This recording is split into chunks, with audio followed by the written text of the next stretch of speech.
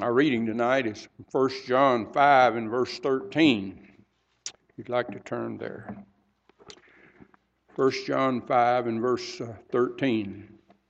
John says, "These things I have written to you who believe in the name of the Son of God, that you may know that you have eternal life, and that you may continue to believe in the name of the Son of God." You may be seated.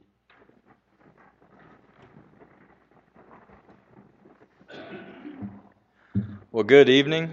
It's great to be back with you all once again this evening and to have this opportunity again to fill in for our brother Laws as he's out of the country right now in Israel.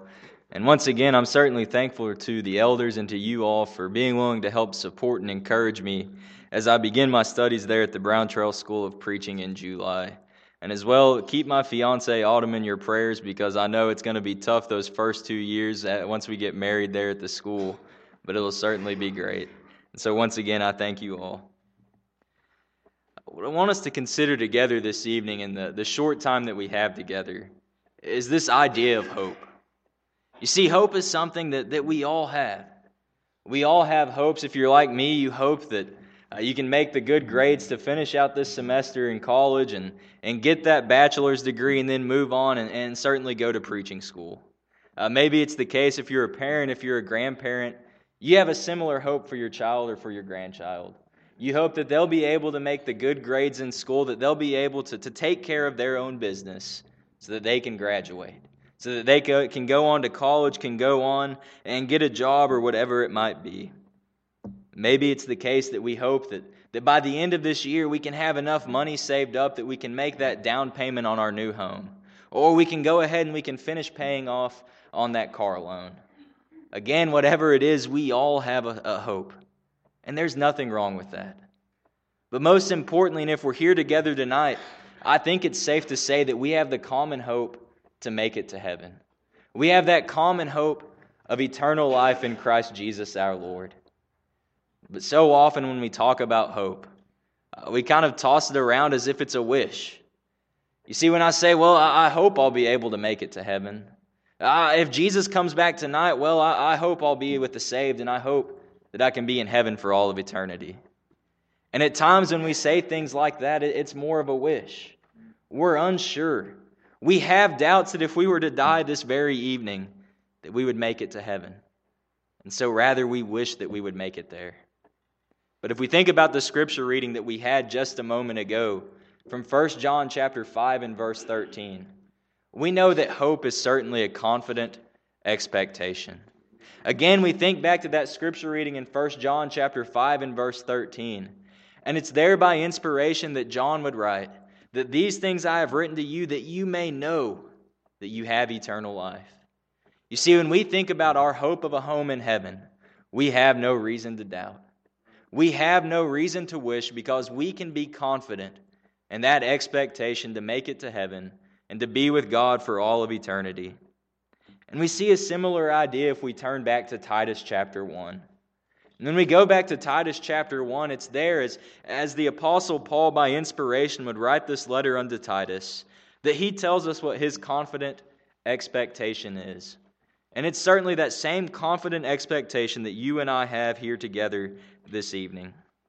As he starts out there in Titus chapter 1, and there in verse 1, the Bible says, Paul, a bondservant of God and an apostle of Jesus Christ, according to the faith of God's elect, in the acknowledgement of the truth, which accords with godliness, in hope of eternal life, which God, who cannot lie, promised before time began.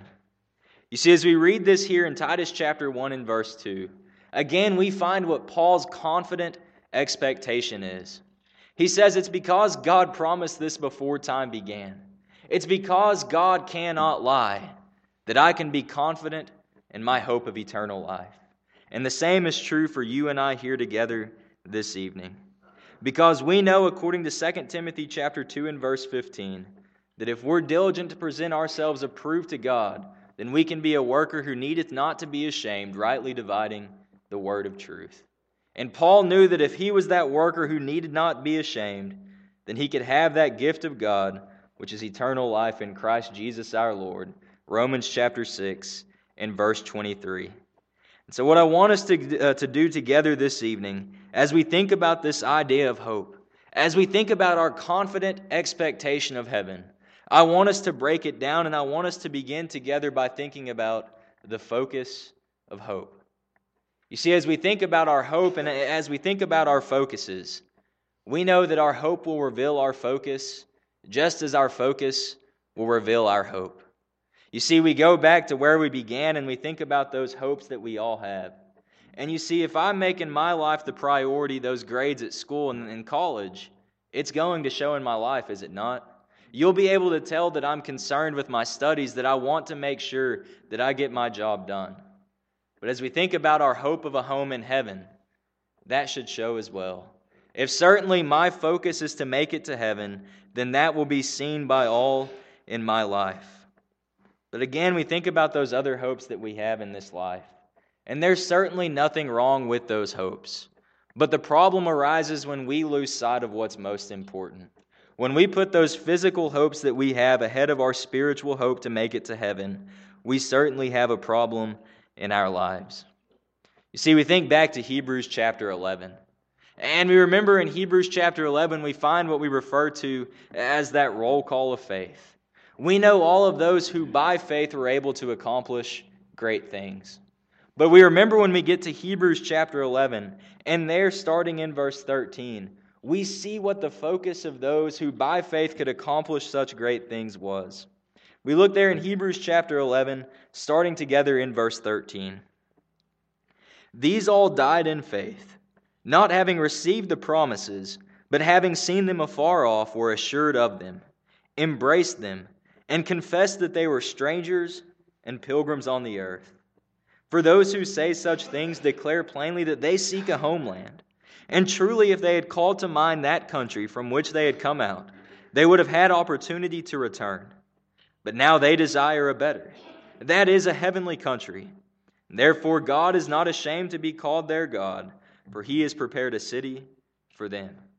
You see, as we read this scripture here together from Hebrews chapter 11, and there in verses 13 through 16, we find a people who had their focus in line. We find a people who were more concerned with laying up their treasures in heaven rather than here on this earth. And it showed in their lives. Again, we think back to what we see at the end of verse 13 there. The Bible tells us that they embraced those promises and they confessed that they were strangers and pilgrims in the earth. Again, they were not concerned with laying up treasures here on this earth. We think back to what Jesus would teach us in Matthew chapter 6. And we remember it's in Matthew chapter 6 and there in verses 19 through 21 that Jesus teaches us where we ought to be laying up our treasures. Matthew chapter 6, and again there, starting in verse 19, Jesus would say, "Do not lay up for yourselves treasures on earth, where moth and rust destroy, and where thieves break in and steal. But lay up for yourselves treasures in heaven, where neither moth nor rust destroys, and where thieves do not break in and steal. For where your treasure is, there your heart will be also." You see, again, our focus can show where our hope lies. And so if we're more concerned with laying up those treasures here on this earth, it's going to show. It's going to show that I don't have my priorities in line. You see, we need to heed the words of Jesus as He would later teach there in Matthew chapter 6 and verse 33. And we're to seek first the kingdom of God and His righteousness, and all these things shall be added unto you. And we know certainly there in that context of Matthew chapter 6 and verse 33, that what Jesus is teaching us is that if we have our focus right, we know that God will take care of us. We know that those things that are necessary for this life will be provided for us. But we must have our focus in line. Am I more concerned with making sure that I'm laying up my treasures of a spiritual nature so that they will last, so that I can certainly be confident in my hope of a home in heaven? But again, we think back to those physical hopes. And certainly there's nothing wrong with having that hope to graduate or to put the down payment on that new house. But those things can get in the way. And when we have those physical hopes, at times they can hinder our getting to heaven. We cannot be more concerned with our physical desires than our spiritual desire. You see, we go back to Mark chapter 10. And we remember it's in Mark chapter 10, and there starting in verse 17, that rich young ruler would come to Jesus. And we remember again there in Mark chapter 10, starting in verse 17, that as he was going out on the road, one came running, knelt before him, and asked him, "Good teacher, what shall I do that I may inherit eternal life?" You see, the rich young ruler, he asked the right question. He wanted to know what it took that he could be confident in the hope of heaven. He wanted to know. But Jesus tells him, and we remember that Jesus would tell him, do not commit adultery, do not murder, do not steal, do not bear false witness, do not defraud, honor your father and your mother. And of course, that rich young ruler, he says that I have kept all these things from my youth. But what would Jesus tell him? Jesus tells him we need to get our priorities straight. We need to make sure that our focus is on that which is most important. And Jesus tells him there, Mark chapter 10 and verse 21, one thing you lack. Go your way, sell whatever you have, and give to the poor, and you will have treasure in heaven. And come, take up the cross, and follow me. But we know verse 22, that the rich young ruler, he wasn't willing to change his priorities. He wasn't willing to change his focus. Now, I don't know, and perhaps I'm reading into this a little too much, but perhaps that rich young ruler had the hopes as he grew up to someday amass that great wealth. Perhaps it's the case that young man, that as he grew up, maybe his family was wealthy and he hoped to inherit their great wealth. I don't know what it is, but he wasn't willing to give up his focus. He wasn't willing to give those things away and to truly lay up his treasure in heaven and take up his cross and follow Jesus daily. But what about you and I? Is our focus where it needs to be? Again, we think back to 2 Timothy chapter 2 and verse 15. And we know that if our focus is in God and it's in His Word, then we'll have no reason to be ashamed.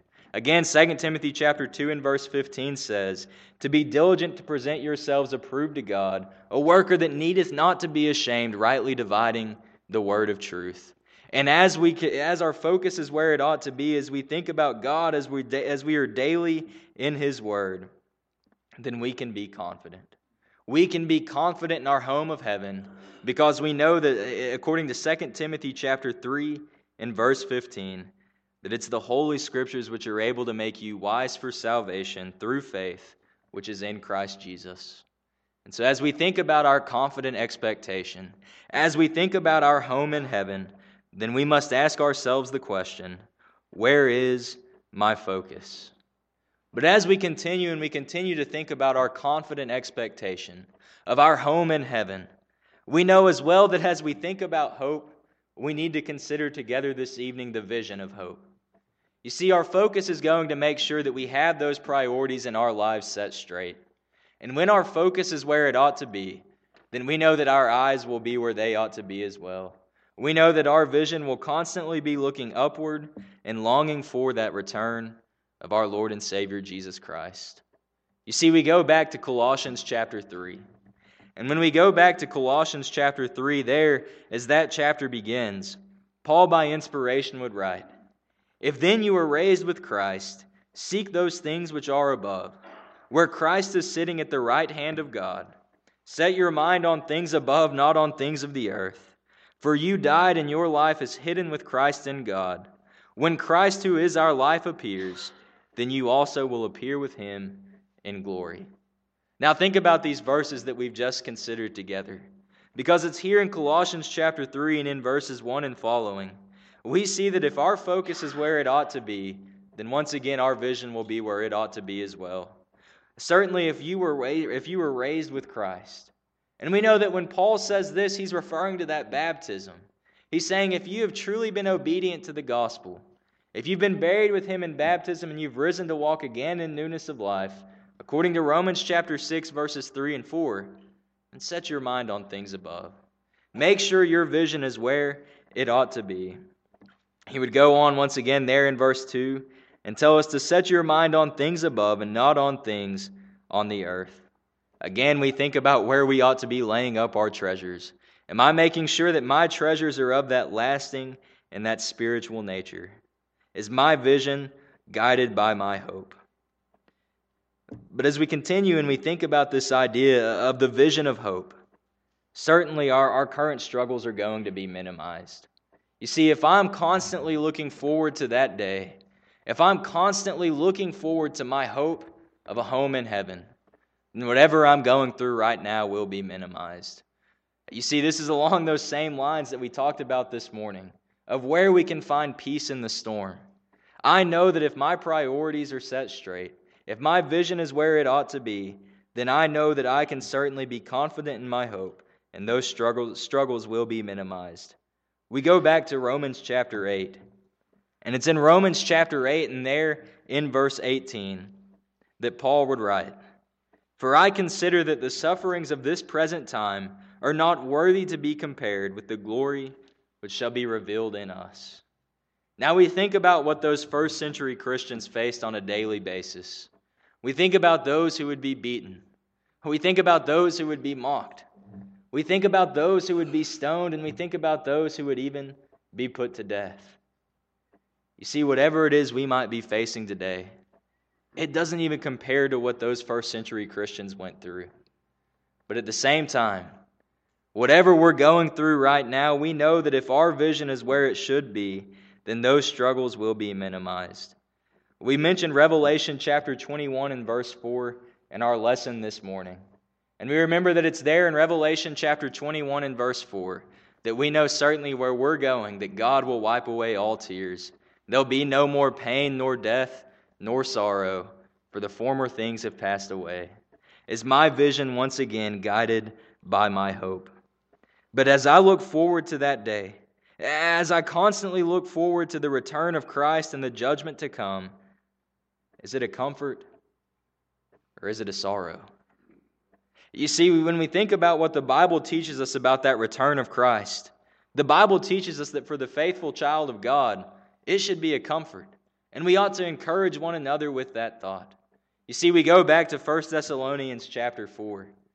And we remember there in 1 Thessalonians chapter 4 and starting in verse 16, that the Bible says, "For the Lord himself will descend from heaven with a shout, with the voice of an archangel, and with the trumpet of God, and the dead in Christ will rise first.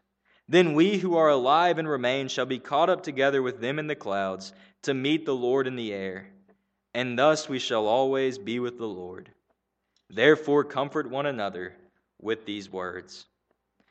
We could also turn over to 2 Thessalonians chapter 1.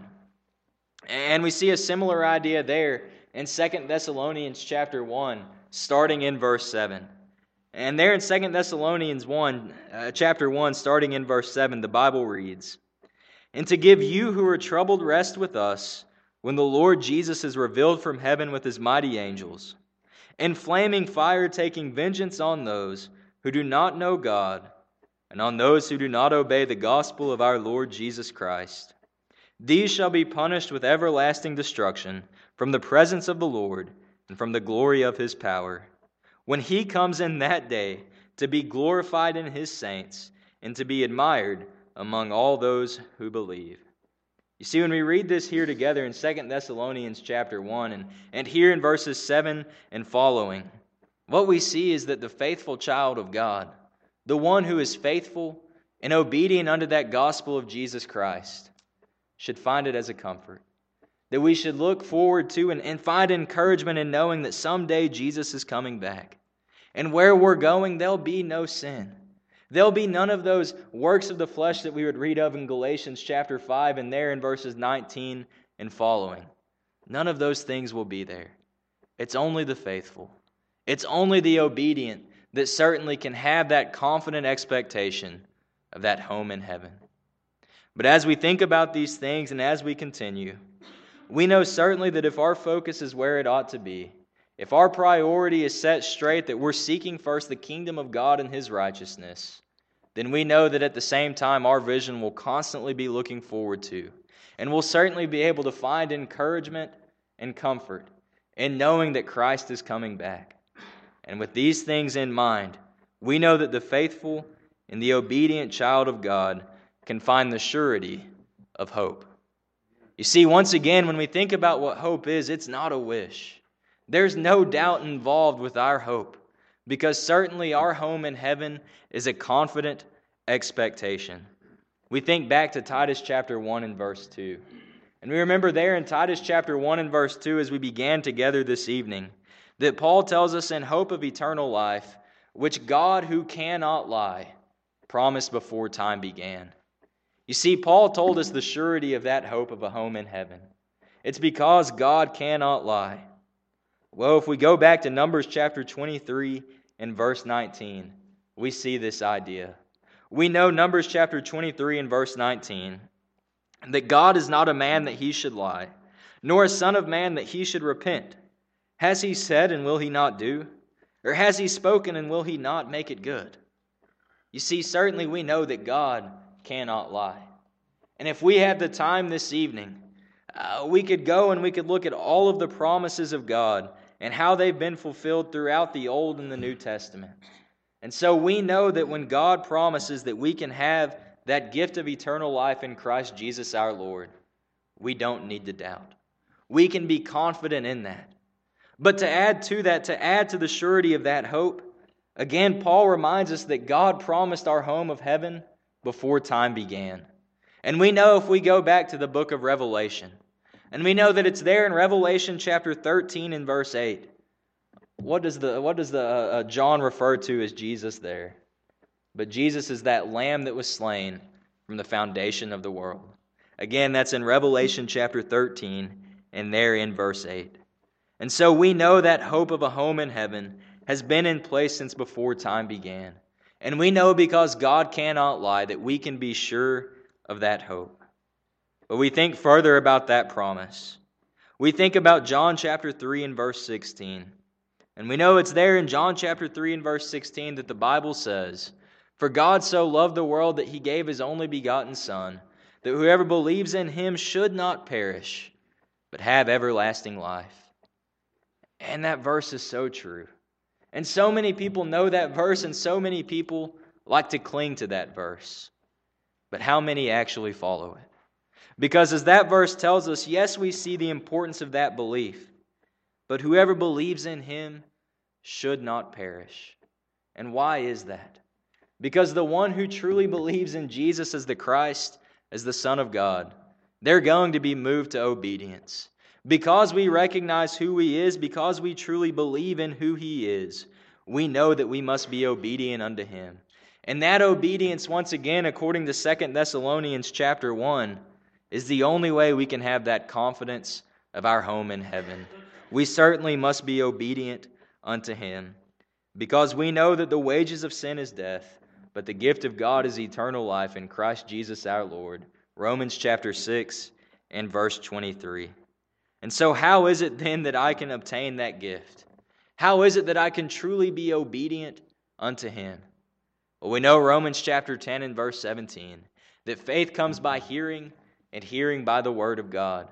And even as we've just considered from John chapter 3 and verse 16, that faith, that belief in him is necessary. And that's even what Jesus would remind us of in John chapter 8 and verse 24. Because we remember it's in John chapter 8 and verse 24 that Jesus would say, "Except you believe that I am, then you shall die in your sins." And so that belief is important. That belief is necessary. But at the same time, if I wish to know that I can make it to heaven, if I want to have that confidence of eternal life, then I must repent of my past sins. Luke chapter 13 and verse 3 says that except you repent, you will all likewise perish. But at the same time, as we develop that faith, as we repent of those sins, we know that we must confess Jesus' name before men. Jesus would tell us in Matthew chapter 10, and there in verses 32 and 33, that if you confess my name before men, I will confess your name before the Father who is in heaven.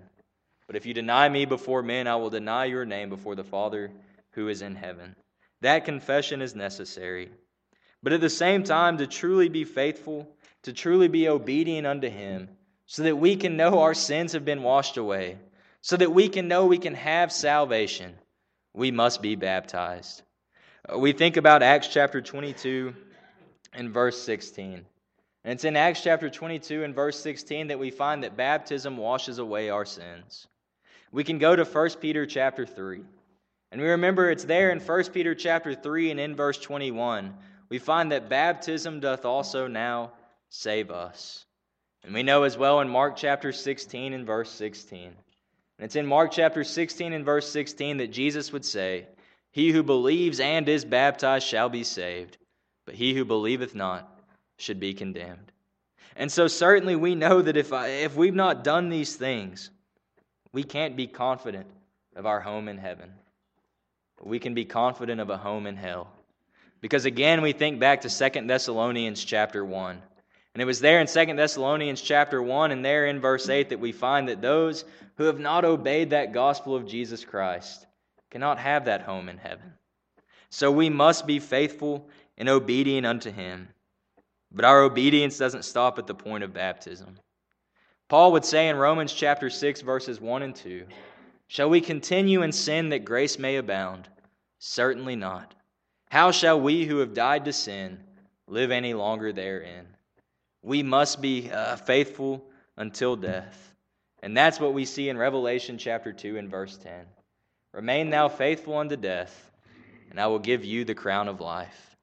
When we do these things, when we are faithful and we are obedient unto God, we can be sure of our home in heaven. And just as our scripture reading was this evening, we can know that we have eternal life. 1 John chapter 5 and verse 13. And so as we think about where we began, we think about our confident expectation. We know certainly that we all have hopes. We all have those desires, but are we confident in them? Especially when we think about our hope of a home in heaven. Am I confident? Do I know that I can have eternal life this very evening? If Jesus were to return tonight, if something were to happen to me as I head back to my house tonight, am I confident? Am I sure that I'm going to make it to heaven? And if not, I need to change that. Because we don't need to leave here this evening without being sure of our home in heaven. We know that if our focus is where it ought to be, then our vision will constantly be looking forward to and longing for that return of Christ. We'll constantly think of and find comfort and enjoyment in knowing that we can have that home in heaven, knowing that we can be sure of our hope of eternal life in Christ Jesus our Lord. Are you in Him tonight? Are you in Christ Jesus? Can you be confident of that hope in heaven because you've been obedient unto Him? If you're ready to put Him on in baptism tonight, we can help you with that. Or maybe it's the case you're here and you begin to doubt your home in heaven. You've already obeyed Him, you've already put Him on in baptism, but you've gone back to the sins of this world. Well, we know that sin is going to separate us from God, Isaiah chapter 59, verses 1 and 2. But we can come back home, and we know that those sins can be forgiven. 1 John chapter 1 and verse 9 teaches us that if we confess our sins, our God is faithful and just to forgive us our sins and to cleanse us of all unrighteousness. And it doesn't matter what we've done, because we know Psalm 103 and verse 12 says that as far as the east is from the west, so far as He removed our transgressions from us. We can be sure of our home in heaven. And if you're not tonight, we can help you with that. If you have any need, why not come as together we stand and as we sing.